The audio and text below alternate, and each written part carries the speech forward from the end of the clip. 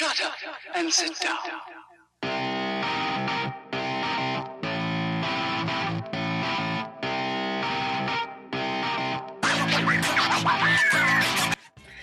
Hello, I'm Rachel.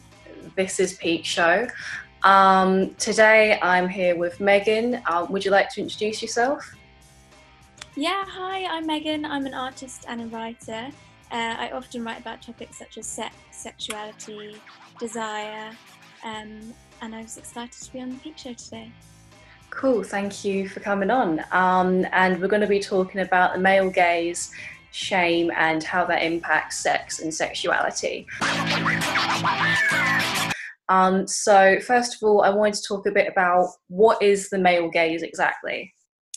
Yeah, so I guess the male gaze could be described as the lens through which society sees women, and it being prioritised as the main gaze. So it's something that's kind of reinforced through media, and there's this theory by John Berger in his book Ways of Seeing, which describes it as women look at men and men look at women, and women look at themselves being looked at. So it's this idea that even as a woman, you're seeing yourself through the male gaze as well. So you kind of look in the mirror and you subconsciously, because of all these, because of the patriarchy in society, you're subconsciously looking in the mirror and you're already thinking about how you're being seen. You don't just like see yourself. It's just like this lens that kind of goes through everything. Yeah. I also have a definition of the male gaze in terms of film theory as well. Yeah. So this was written by Laura Mulvey. I've got a little segment explaining what it is in an article by Rachel Sampson. So she says that Laura Mulvey is a feminist film theorist from Britain, best known for her essay on visual pleasure and narrative cinema. Her theories are influenced by the likes of Sigmund Freud and Jacques Lacan by using their ideologies as political weapons, whilst also including psychoanalysis and feminism in her works. Mulvey is predominantly known for her theory regarding sexual gratification on women in the media, more commonly known as the male gaze theory. Mulvey states that the gender power asymmetry is a controlling force in cinema and constructed for the pleasure of the male viewer, which is deeply rooted in patriarchal ideologies and discourses. This means that the male viewer is the target audience, therefore their needs are met first, and that this problem stems from an old-fashioned male-driven society. Her theory on how women are portrayed in film and the media is just as prevalent today as it was in 1975 when her text was first published.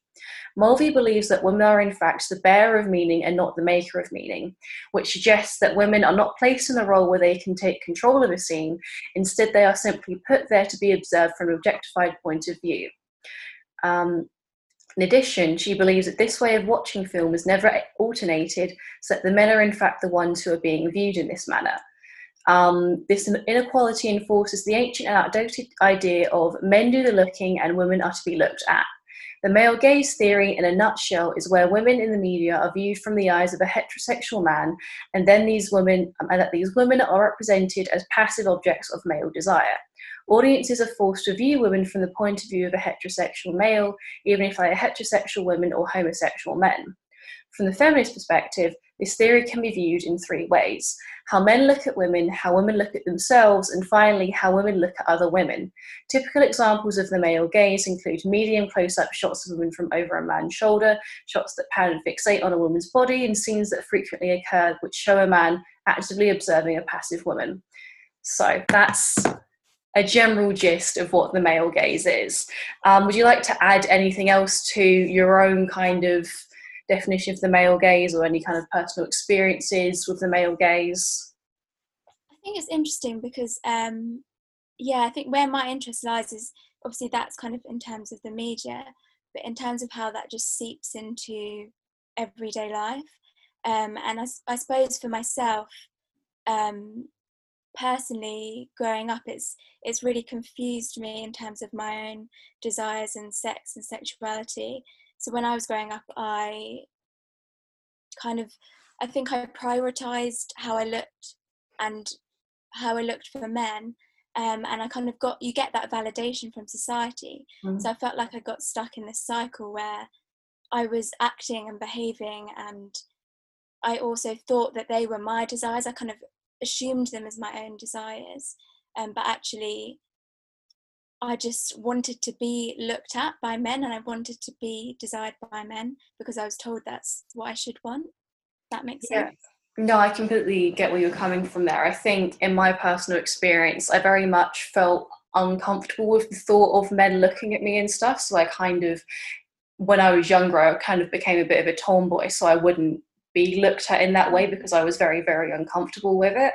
So I think in terms of the male gaze, it can definitely go either way. And I think as I got older, when I kind of got past around like 16 years of age and started dating and stuff, I would say then I kind of became more self-conscious of like how men saw me. And even though I identify as bisexual, I even didn't really consider how women kind of viewed me in that light. I always thought about like how boys saw me in that light, and I never really considered that until I was a little bit older and started dating women. And I was like, oh wait, this is actually a lot more pleasant than this kind of constant like concern I have in the back of my mind of what does my boyfriend think of me. It's more just like, oh, I feel so comfortable being myself now. So I think it definitely impacts different kinds of dynamics and relationships that you have with people. Mm. Yeah, it's interesting what you said about the two sides of the coin, because I think, as you said, for you, you end up being more tomboyish than perhaps that you actually want to present as. Whereas for me, I kind of almost went the opposite way, and I was trying to be like super girly and super. I was really like absorbing those like ideals. So yeah, and then now it's taken me such a long time to unpick and kind of figure out what actually is how much of like my femininity is for me and how much of it is for the male gaze. And it's quite an interesting one, because sometimes I like catch myself and I it's even now it's like I'm not 100% sure. It's like something I'm constantly unlearning and then Yeah. relearning. Yeah, I can definitely get that same feeling at times. It definitely feels quite confusing, especially when you kind of discover feminism and you're like, wait, everything I know is so strange now. But yeah. So I also wanted to discuss about where the male gaze might come from. So in the definition I read out, it kind of maybe comes a little bit from portrayals in the media, how women are kind of presented and how these are presented. How these images are presented in terms of how men see women and in terms of that. But where else can the male gaze come from, like even in your definition as well? And why does the male gaze exist exactly? Yeah, so I suppose it's, as you say, it's in the media, and the kind of the impact of the media is actually so strong and on you growing up and stuff as well. But it's actually just way more entrenched than that as well, in terms of maybe things that your parents say to you growing up, just all these little messages that you get from so many different sources, whether it be the media, friends, family, everything about how the patriarchal society that we're in places you as a woman as an object of desire. So I think it's like all of these different things coming together that then really has that kind of impact on the subconscious level. Yeah. Yeah, definitely. Because I think, when you're younger, you're maybe told things like, oh, the boys are going to be after you when you're older. Oh, you're so gorgeous, you're so beautiful, that kind of thing. And like, I think going back to the idea of like, I was quite a tomboy when I was younger. When I was told those things, I was like, oh, but I don't really want to think about that. Like, I was literally so young at the time. I was still going to church. So below the age of like 13 and that. And like, it's quite a lot to kind of take in at the time because you're not really thinking about that. You just kind of want to do your own thing and whatever. So it does feel weird to kind of present those kinds of ideas to young girls and thinking in terms of like, boys want to be with you when you're older, and that's meant to be like a huge compliment. And it's like, oh, but what about people who are queer, people who are maybe trans? Like, how do they react to that kind of thing? Yeah, exactly. I have this really vivid memory of when I think I first really became aware of it. I can't remember how old I was. I think I might have been about 12. And one of my aunties said something to me that's just always stuck in my head. She said something like, oh, you need to be careful, like you're pretty, or something like that. And I think I just hadn't really thought about those things in that way. And suddenly I was just so aware of being seen. Yeah. Yeah, Um, it kind of makes you feel quite self-conscious in a way. yeah, but I think it's in terms of how it impacts on like gender identity. Obviously, I can only speak as a cis woman, but it kind of plays into what I was saying about how you perform your femininity, whether you're performing it or whether it is something that is authentic to you. Mm. And I can imagine when you think about those binaries, it must be really difficult with how that plays in as well, if you're someone who doesn't identify with that. Yeah, exactly. Like, especially if you're non-binary and you're trying to Yeah, see, like, be comfortable with like how you see yourself outside of all of these kind of feminine, masculine, in between, outside, like all of these kinds of ideas that we have, like maybe fitting into a more kind of androgynous, gender expression, perhaps. How do you then feel about that within yourself? yeah, definitely. I think as well in terms of like thinking about just the expectations of the male gaze, and it is that feminine, it is that hyper femininity, um, and so that really does, I think, in terms of your like tomboy aesthetic or whatever you kind of identified with when you're growing up, it's like you're told that that's not a desirable aesthetic as well. So Mm, it really plays in that way. definitely. So, how can the male gaze cause sexual shame? Well, I think in terms of my own experience, for me, it's so tight. It's not just the male gaze. I think it's quite hard to separate it out from all the other messages that you get. But when you think of yourself, um, as I did growing up, as an object of desire, something to be desired, but then also at the same time getting those messages like from my auntie or other people, like be careful, don't do this. Like it's that kind of idea of when people blame, like in sexual assault, for example, blame the victim because you were doing this. Like you don't be desirable, but be desirable at the same time. It's Mm. like this really messy thing. But yeah, so for me, it was like I had those messages of like be careful, don't be too desirable, but actually also receiving praise when I got boyfriends, or Yeah. it seemed to be tied into this like popularity thing as well. And then also for me with that, when I did have sex, it was so much shame around that. It was like, oh, but you're a slut.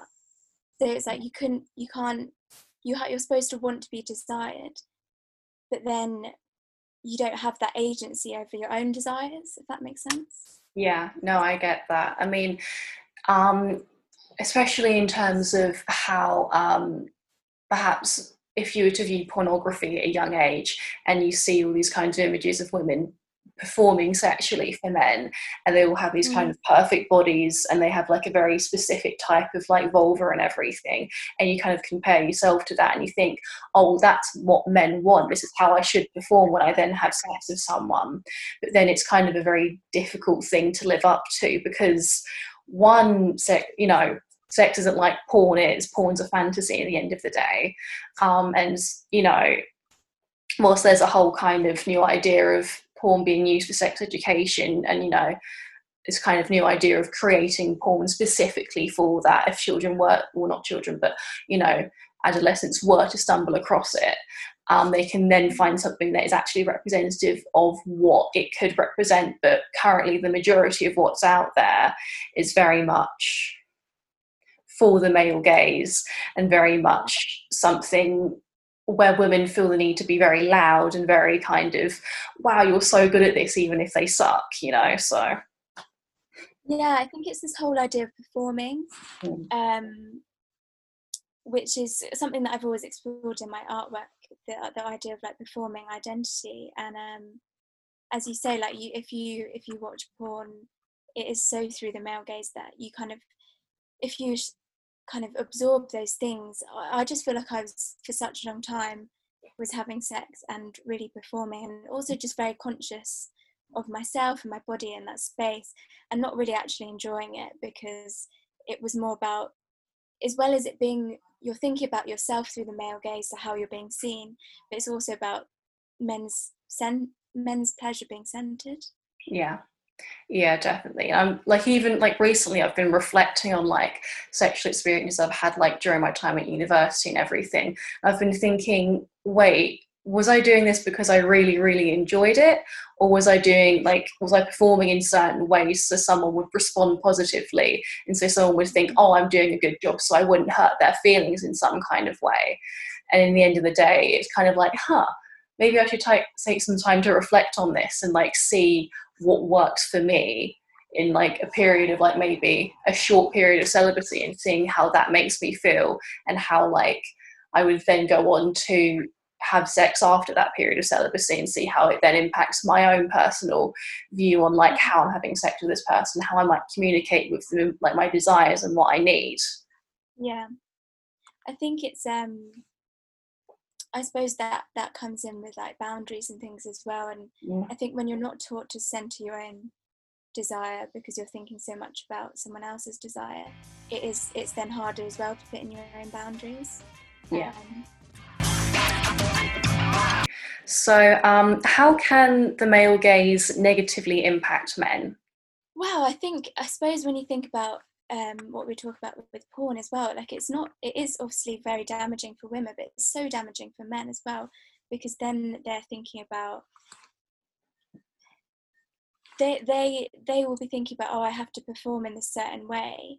I have to be, I suppose it's like, oh, I have to be like hyper masculine or hyper, I don't know.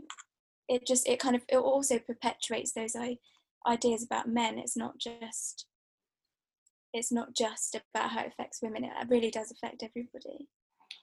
Yeah, So what do you think definitely. about I think the way it would impact men would be, it could be in terms of maybe how they think women are going to act for them, perhaps that? sexually, perhaps in relationships and stuff, you know. Even in terms of like when someone is married, like they might think, oh, well, it's my position to serve my husband, and then the husband thinks, oh, it's their position to serve me, so therefore they have to serve me sexually. And so, sex is primarily for the man, and that puts a pressure on the man to then perhaps initiate sex, perhaps to be in control of things. And perhaps if there's someone who doesn't have like a very high libido, when they're expected to have one, they might feel a bit emasculated in a way, where in reality there shouldn't be any shame around that at all. Libido can vary person to person and between time period to time period, and there shouldn't be any pressure on that to be a certain way. And even in particular, perhaps gay and bisexual men, and bisexual men in particular, if they feel that they have to act a certain way in a relationship with a woman compared to how they act in a relationship with a man, they might feel, oh, perhaps I'm being too feminine in this relationship with a woman, perhaps I should be more masculine in this sense, or perhaps in this relationship with a man I should live up to this stereotype of either being a feminized gay man or being a very masculine gay man, and fitting into this kind of idea of um, taking control. And it very much can be quite harmful to how they may view themselves, and how they may expect themselves to live up to this expectation that's put forward by the male gaze. Yeah, definitely. I think you're right in what you're saying in terms of, it kind of heightens the gender expectations as well. And it's interesting, like, in not just in heterosexual relationships, but in queer relationships too. Um, I think actually it's possible for queer women as well to kind of absorb the male gaze Yeah. and misogynistic ideas of kind of gender roles within a relationship as well.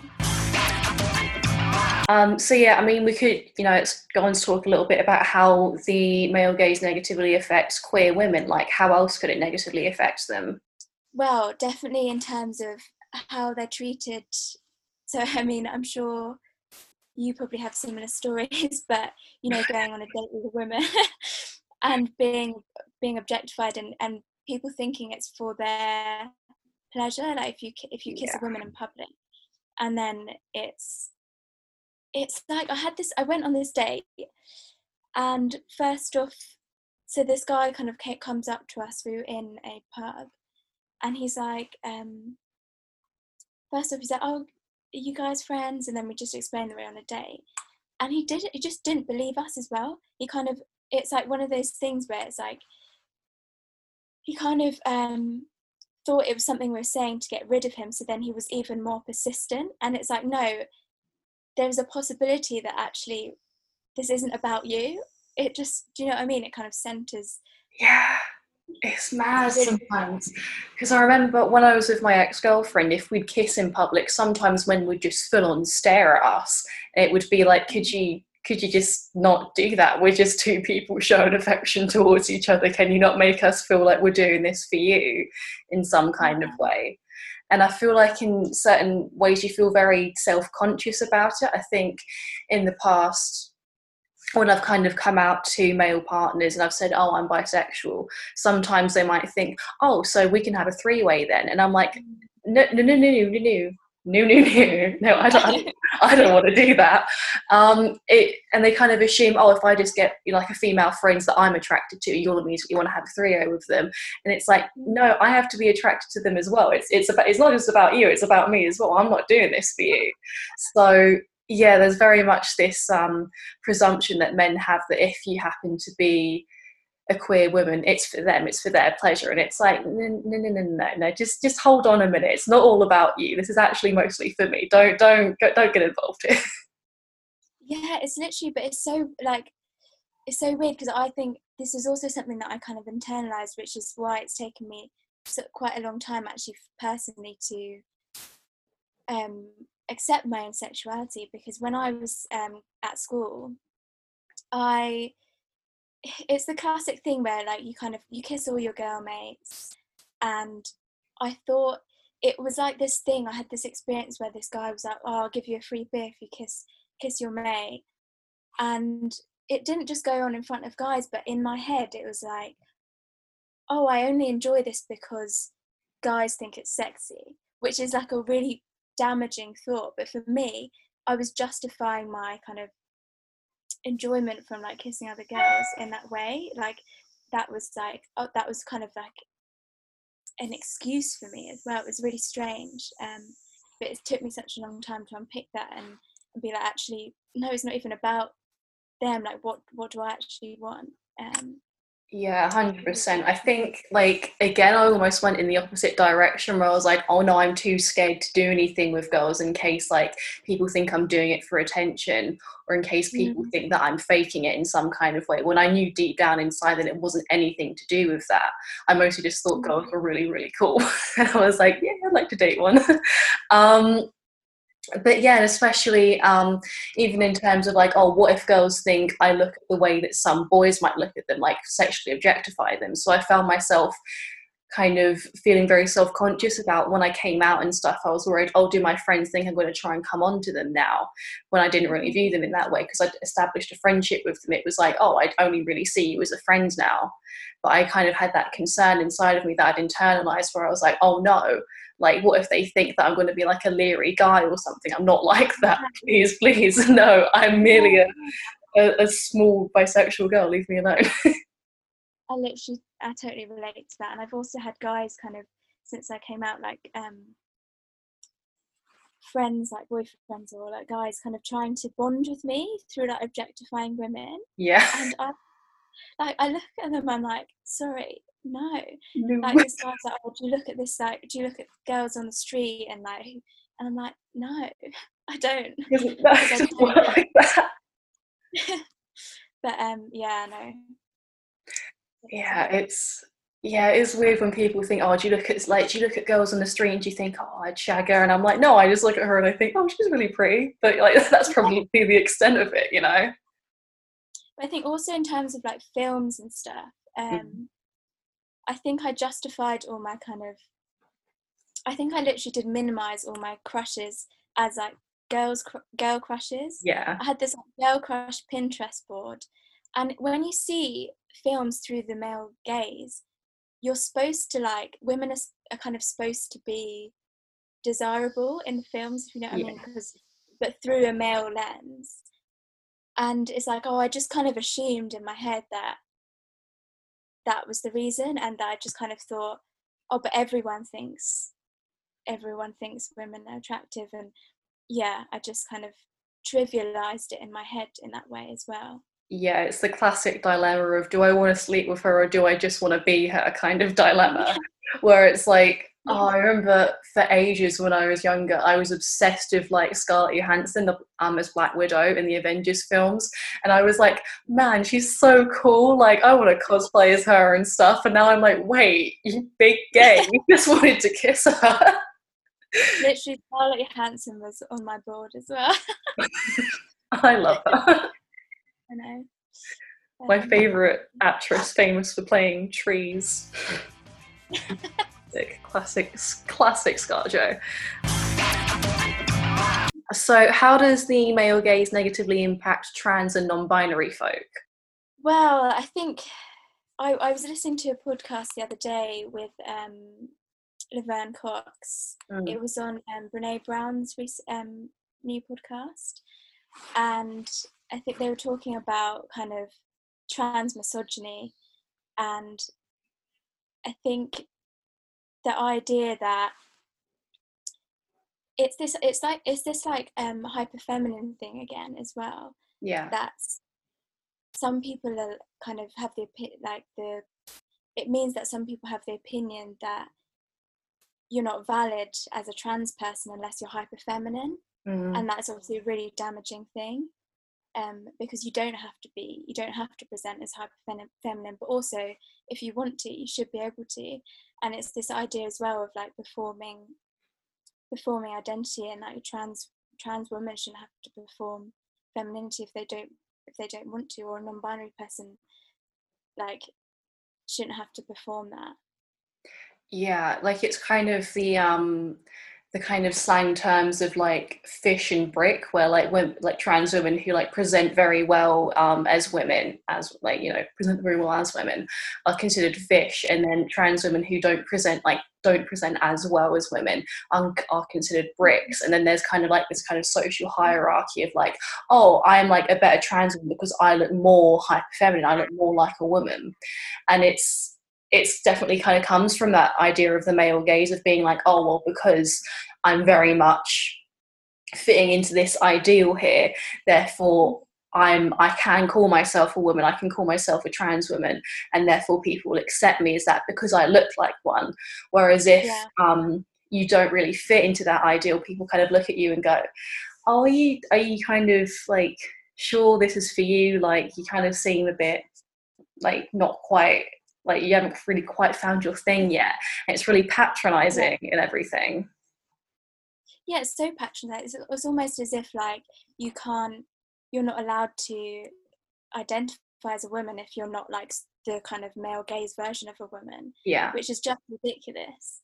It's not like that's not what women is anyway, but it's taking that to the extremes probably, um, for trans people, I think, in terms of how people accept or don't accept them. And I also think in terms of like pitting, like within the community as well, I've heard trans people speak about this in podcasts as well, but about how it kind of pits, they end up pitting themselves against each other as well mhm. within that. So it's just so damaging.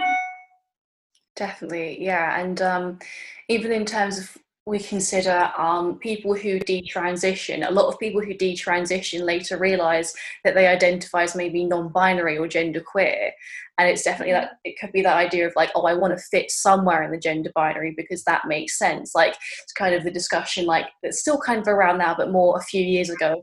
Oh, you're either gay or you're straight. You can't be like bisexual, like in between, or pansexual, like someone who's like has attraction to more than one person. You have to pick one or the other. It's like that, the gender spectrum, now you have to pick male or female. Anything in between, nah, that's silly. You can't really be that. It doesn't really exist. It's very patronizing. It's like, look, just let people do what they want to do. If someone says they're this thing, believe them. You know, don't be a dick about it. Like, come on. Literally. And it's actually like, I keep just like thinking about it in terms of the binary is so new, like Yeah. in the scheme of like humanity, the binary is so new. And it's actually ridiculous when you think about the millions of people that are born. The idea that everyone would fit into either one thing or another is actually just like Crazy. bizarre. Like Yeah. when you think about it, it's like everyone is so different, and it's not even just one thing or the other. It's like a very strict expectations within that of like what a woman is, what a man is, and it's just so damaging to. It's just so damaging to everybody because there's no room, and actually it just doesn't make any sense when you really think about it. It really doesn't. Like, when you sit there and you think about these things, you're like, yeah, of course not everyone would fit into these two like separate Yeah, groups. Like, why would they? Like, there's 7 billion people on the planet. That's madness. And yeah, it's basically like, I was reading Mind the Gap by Dr. Karen Gurney, and in that she's basically like, look, we have the labels male and female because it just makes scientific studies and all of that kind of stuff a lot easier. It's mostly out of convenience. It doesn't mean that those are the only two things you could be in terms of sex or gender. You know, there's so much more out there. There's intersex people, there's non-binary, there's so much more to it. So much more. yeah, exactly. And it's just it's just mad that there is the binary at all, I think, really. Yeah, Yeah. it's madness. How can the male gaze be challenged, both on an individual level and on a wider societal level? Well, I think on an individual level, it's it's a lot of kind of self questioning, kind of self like looking inwards and catching yourself and catching it, how you've internalized these thoughts. I think for me, like this is it's just it's sometimes for me it's just been like trying stuff out as well.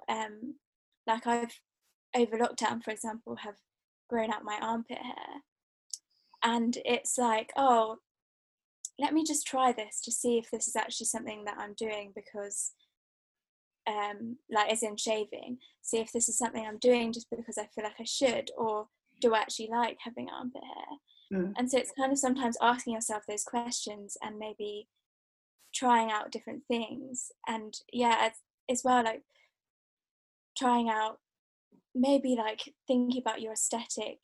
For me as well, like it's strange, like I've stopped dressing quite as feminine as I used to just because I've been questioning those things in my mind.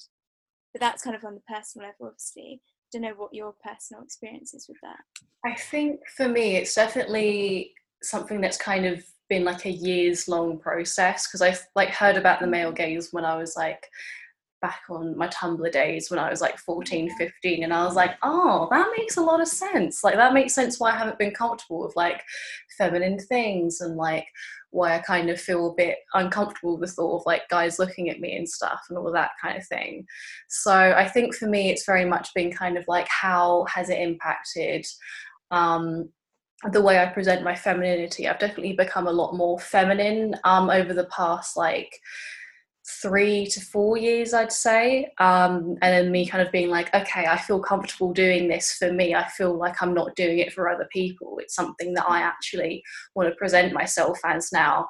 And also thinking in terms of like, how do I feel dating women? Do I feel a bit like men are watching me and kind of like looking at this and going, oh yeah, that's like really good for me to see. And it's like, please don't do that to me. So yeah, I think on a personal level, it's definitely kind of considering my aesthetic and considering my own queerness and stuff. Yeah, that definitely for me as well, in terms of my kind of queerness and sexuality. And for me, I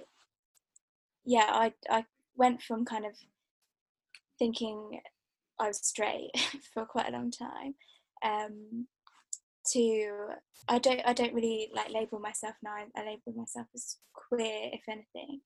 But actually, over kind of time and experience, realizing that I probably am more attracted to women than I am to men.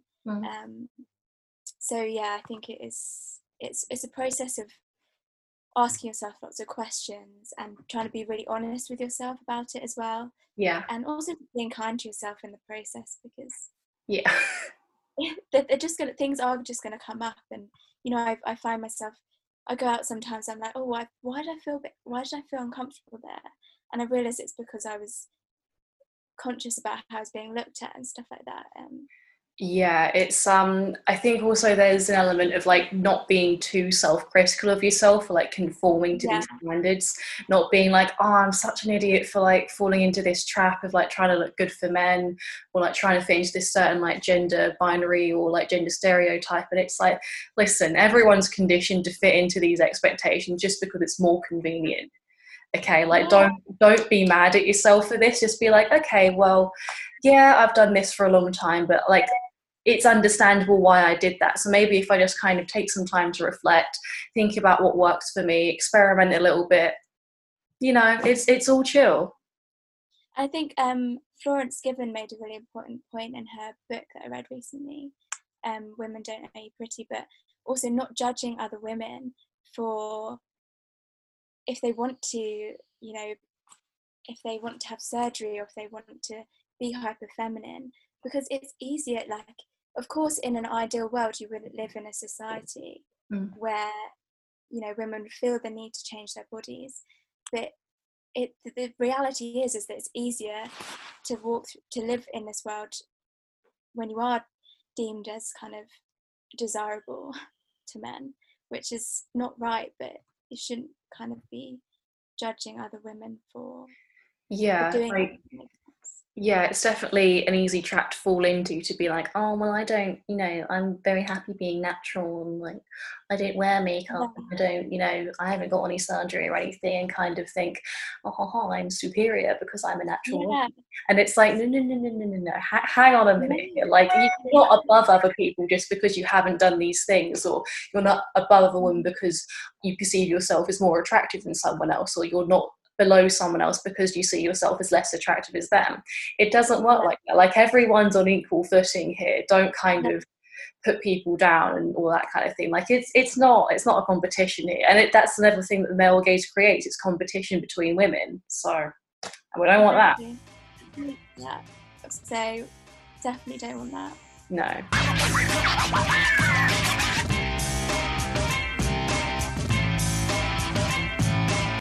Yeah, thank you to Megan for coming on the podcast slash IGTV thing, and yeah, hope you enjoyed it. Thanks for having me. No worries. Bye. Shut up and sit down.